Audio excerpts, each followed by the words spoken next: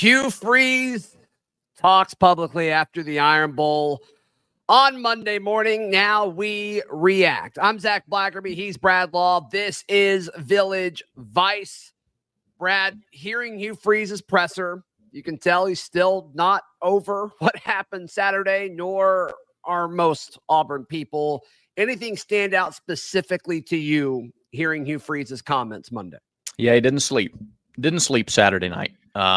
I think sometimes we like to, whether we know it or not, cast these coaches in our minds as mercenaries. Oh, they're paid $10 million, $6 million. They're paid more money than I'll ever make. So they don't really care. They're not really invested, or they shouldn't be. Or when they go home, their pillows are lined with gold and they sleep like babies no matter what happens in the game. And if you saw him after the game Saturday and the players, that's just not the case. He didn't sleep. He watched film. He every single play that you, the viewer, have replayed in your mind over and over again. If this had gone differently, then this would have happened. He did the exact same thing. And he didn't sleep Saturday night. And I believe that, again, watching after the game Saturday and seeing some of his interactions with administrators, I believe that. And that was my main takeaway from the press conference, was his sincere care that they did not win the game. Yeah, I think he hurt for his players too. I mean, those guys fought their tails off, and he gave them some love and told them that he loved them and tried to build them up and all that. But also, there's only so much you can do. There's only so much you can say in a time like that, other than just kind of soak it up and feel it for a little bit, like we talked about on the show yesterday, Brad. But yeah, he kind of pontificated a little bit publicly there when he was asked about the muff punt, and he talked up Coy Moore, and procedurally, even though he wasn't really aware of what was happening during the game, which became a story for sure. He said everything was handled the right way. Coy's been solid all year. It's just, and to quote Freeze here, he said, if they catch that, they win the game. But, it's not what happened. And Coy's been solid all year, and he hates it for him. But, that is what it is. And then the 4th and 31, like, you execute, you stop them from scoring from 31 yards out, you win the game. So much like you said, the same conversations that we've had, that Auburn fans have had, that I'm sure the players have had, Coach Freeze has had, even what he did publicly Monday morning as well. Yeah, very, very easy to talk about it, second guess it. And I thought it was interesting after the press conference, he kind of went over to the side and talked to a couple of the media members that were there and kind of demonstrated, look, we got a guy here and a guy here, talking about the 4th and 31. And if you stay here, then you get some help. And if this guy goes here, then you have help with DJ. And maybe it turns out differently. I don't know. Milroe's pass was it was an unbelievable pass. So, and then he said, we've got to coach him better.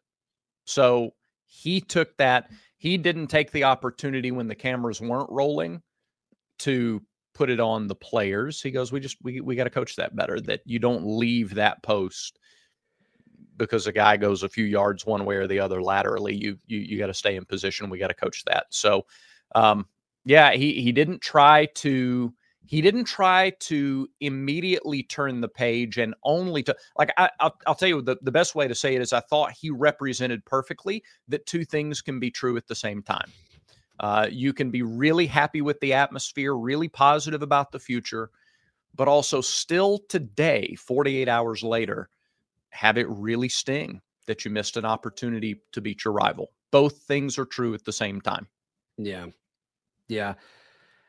He talked about, and I'm paraphrasing here, Brad, but he said he'd have a hard time saying that this season was a success, or that he felt good about it, I think was his actual words, only winning 6 games when it could have been more, which has certainly been a talking point. Yeah. It almost feels worse because you almost won the Iron Bowl. Then all of a sudden you're like, man, if you pull that off, if you don't let New Mexico State outplay you and bully you around the field and prepare for that game like you should have, all of a sudden this is a really, really good season. And it was so close. It was so close. But I don't blame him for saying that. I don't blame him for saying it's hard to feel good about going 6-6. Yeah. Because you never should feel good about going 6-6. No, but wouldn't that have? I thought that was nice that he worded it that way. I agree. I like that a lot. And wouldn't it have been easy to say, we took a roster that we had to rebuild, and it was heavy transfer portal, and we weren't sure about how some of these guys were going to mesh. And it was the first year for this coaching staff to be together, many of them working together for the same time, and to improve by a win over what the team did last year and to get to a bowl game. It's clear we're making progress. No, both things can be true at once. You could say clearly we're making progress, but the goal is not 6 wins. That's not the end goal. And he was asked, the question was, what are you most proud of? And so he said, I can't say that we're proud of 6 wins. And I think that's really good perspective to keep. So like I have a 10-year-old and a 6-year-old. Both of them, thankfully, really love to read. Okay. Sure. Well, my 6-year-old she's in the process of learning to read. Like she's got all of her sight words down, and there are things she can't do yet that the 10-year-old, like it's easy for him. Sure. And so he will sometimes snicker. Like he'll make little comments, because that's what big brothers do to little sisters. Sometimes they're a little mean. Okay. And you just go, bud, she's 6. She shouldn't be reading at the same level you're reading just yet. It's fine to be proud of where you are right now and know you'll continue to grow and get better at something. Yeah. Both things are true at the same time. And it's the same with the program. It's fine to be excited about the future, but also go, look, where we are right now it's not the expectation every year. Mm-hmm. Yeah, certainly. And a big way that they're going to get better is through the transfer portal. Mm-hmm. And he was pretty outspoken about the current structure of the transfer portal. I want to talk about that in just a moment. But first, let's talk about our friends at mybookie.ag. It's the best place to wager on all of your sports action. We talked about it yesterday, Brad, but this weekend is an incredibly fun weekend. Hate that Auburn's not a part of it, but championship week in college football is incredible, and you want to put your money where your mouth is. Make those games mean a little something. You can do that at mybookie.ag, and when you make that first deposit, use promo code NEXTROUND to get a little extra cheddar to throw in the action. So mybookie.ag, use promo code NEXTROUND to get a little bit more funds added to the top of your account. Yeah, he kind of poked at the length of time that the window is actually open for. And it's very long. It opens next week. And he kind of talked about it being, maybe it should just be 10 days. I mean, that's a long time because you don't know how many scholarships you're going to have to replace. Do you replace 22? Do you replace 32? It's impossible to know. It's impossible to know. And there's already kind of an unofficial running list based on whatever pocket of the fan base you are. It's like, okay, this guy's probably leaving. Doesn't make sense for this guy to stay. This guy's probably leaving. These guys are running out of eligibility, what have you. But if you're a head coach, you don't know that official number. You just don't. And I think a big element of this is he's going to try to avoid, I wrote about this on my website, auburndaily.com earlier today, Brad. He's got to try to avoid what happened a year ago. And as if you're going to go out and get key pieces to help drive this team next season, a.k.a. a quarterback, a.k.a. a star receiver, if you need to go get a grad transfer or something like that, a.k.a. a key linebacker or an edge rusher. Auburn needs all of those things, I think. You got to get them in this window. Yeah. You can't imagine the impact Peyton Thorne could have had if he came in December opposed to after spring practice. What if Jalen McLeod would have been here throughout all of spring? I mean, these key guys that became so valuable down the stretch, they missed spring. Yeah. They missed spring. That cannot happen again. No, you can't go to the grocery store the Sunday that students come back from holiday break at 6:00 in the evening and expect to find the best selection. It's just not going to be there. You got to go early. You got to get what you need in an early window. And it's the same in the portal. I love what he said about how this thing was not designed by somebody who has to coach in it or go through it. And I also think it was interesting that he said, these guys know whether they're going to leave or not. And so give us 10 days. open the thing, close the thing, and be done with it. I think there's an argument for that. What you have to do is you have to linger somewhere on the line between tampering and recruiting. Nobody wants tampering, but how do you know you're going to need a dude until you need a dude? And then how do you go get a dude to replace that dude a day after you find out you're going to need a dude? Like, you sort of have to, there has to be some way, like there has to be some way to talk before you know you need a guy, but that's the line that these coaches are having to walk. Are you recruiting? Are you tampering? What are you doing with a position you may or may not need? Yeah, it's because you can't recruit these guys until they're in the portal, right? Yeah. And so that's the line that you've theoretically, sure, if legally you cannot do that. So the element of, okay, you're recruiting high school kids for 24. You're recruiting high school kids for 25, including a special high school kid in 25 that may classify to 2024. That's a very crucial part of this recruiting battle in state. Looking at you, Ryan Williams. Hope you had a great time at the Iron Bowl. But also, yeah, sounds like you did. But also, you've got to recruit your own players. Oh, wait, it's that time of the year where players are going to be interested in the collective as well. And as a coach, you can't really be involved in that. So you've got to trust that people are going to take care of certain things and certain players without that communication happening. Oh, and then you don't know if you're going to need a quarterback unless your quarterback goes to the portal. Then you got to go get another one. So, I mean, it's crazy. I don't blame him for that at all. But I don't think a 10-day window changes it that much. It just shortens the pain and the uncertainty of it all. I don't think it changes the end result near as much. Yeah, maybe not. I don't know. Maybe you use that time to, if it's December 1st to December 10th, you use this week to find out from all right, look, are you leaving? Level with me. We've been honest with you. You be honest with me. Are you going somewhere? And then at least that way you can stack your plan to recruit guys for 10 days. And then you can go hard those 10 days. Yeah. And then after the 10th, you can kind of go hard on bowl prep and get back to your finishing up before National Signing Day, get 10 days before your high school recruits.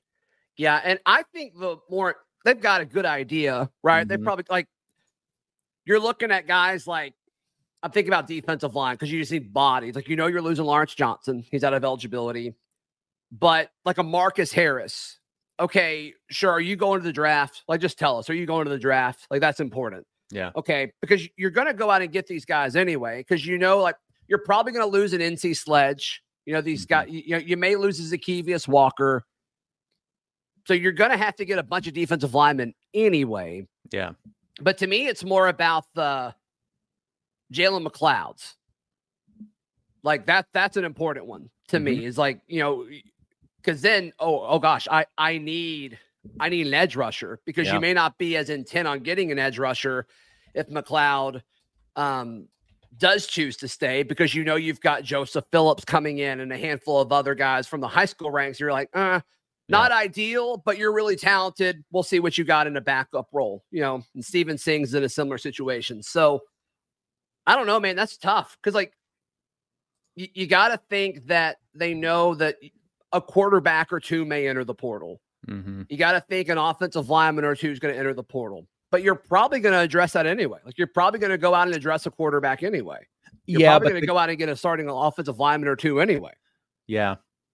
To me, starting, yes. Of it all. Yeah. But it is a very different conversation, because you're going to go to the port. Are you going to go to the portal? Slow down, Brad. You got time, buddy.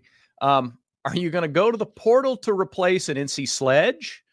Or are you going to do that with a high school guy and build the depth? Now, you'll go to the portal to replace perhaps a Marcus Harris. If he doesn't come back, you want a guy, if he's out there, that you can get and slide in there immediately. Another example is at quarterback. I listened to Locked On Auburn yesterday, and I heard the Iron Bowl reaction show that you don't expect Peyton Thorne to start for Auburn unless you're being tongue-in-cheek to start for Auburn in the bowl game. Is that right? I don't know. Okay. I don't it's know. At least how about it's at least a question, and I think it's a fair question. So yeah, and I think the bowl game versus next season are different conversations too, Brad. Sure. Like I don't think Peyton Thorne starts week 1 for Auburn next year. Whew. I had to guess. Okay. I had to guess. That Sure. is what my gut says. And I'm sure we'll have lots of conversations about that, obviously, over the next 7-8 months. But replacing a Peyton Thorne, that probably comes from the portal. Replacing a Holden Garner or Hank Brown or somebody else that, hasn't played that much or at all, that's different. You replace that's Walker. That's Walker White coming in and learning and developing. So where you have to go to replace the player depends on where the player is on your depth chart and just how big of an impact player you think he is. Yeah, or maybe Peyton Thorne is intent on staying, but then Hugh Freeze and the Tigers bring in a big name transfer quarterback in the first few days that the window opens. Mm-hmm. And then he says, "Oh, all right, I'll see you later." And I don't think that has anything to do with Peyton not wanting to compete. I think it's just, no, he has 1 year left. He's got to do what's best for him as far as getting to the league. So so yeah, I don't blame Hugh Freeze for being outspoken about it. There's no question about it. There's no question about it. Much more chaotic. Yeah. So. Oh, and by the way, you also have to prep for a bowl game. Let's talk about that next, Brad. Yeah, we will. By the way, speaking of the transfer portal window being long, speaking of things that are long. Oh, my God. It's time to talk about Manscaped. What? You don't have long to take advantage because it's Cyber Monday. What did you think I meant? I don't know. You thought I meant something else. Just do the read. It's Cyber Monday, and so we say Merry Ballsmas from our friends at Manscaped. Holidays are approaching, and what if I told you the celebrations are starting early this year?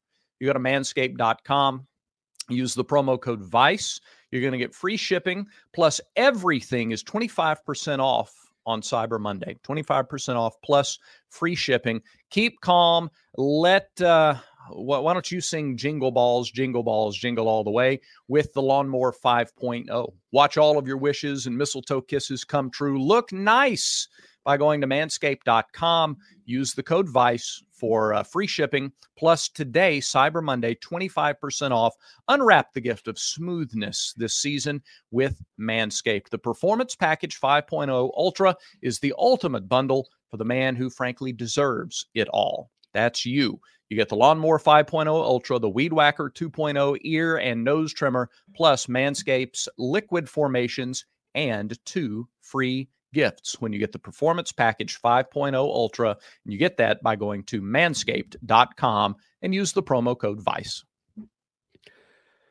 Brad, it seems like within the program, folks that I'm talking to, is 3 bowls that keep popping up. It's Duke's Mayo, which is in Charlotte, the Liberty Bowl, and then the Music City Bowl.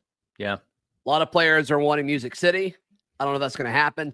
Duke's Mayo, they put on socials that they were at the Iron Bowl. Some representative for Duke's Mayo was at the Iron Bowl.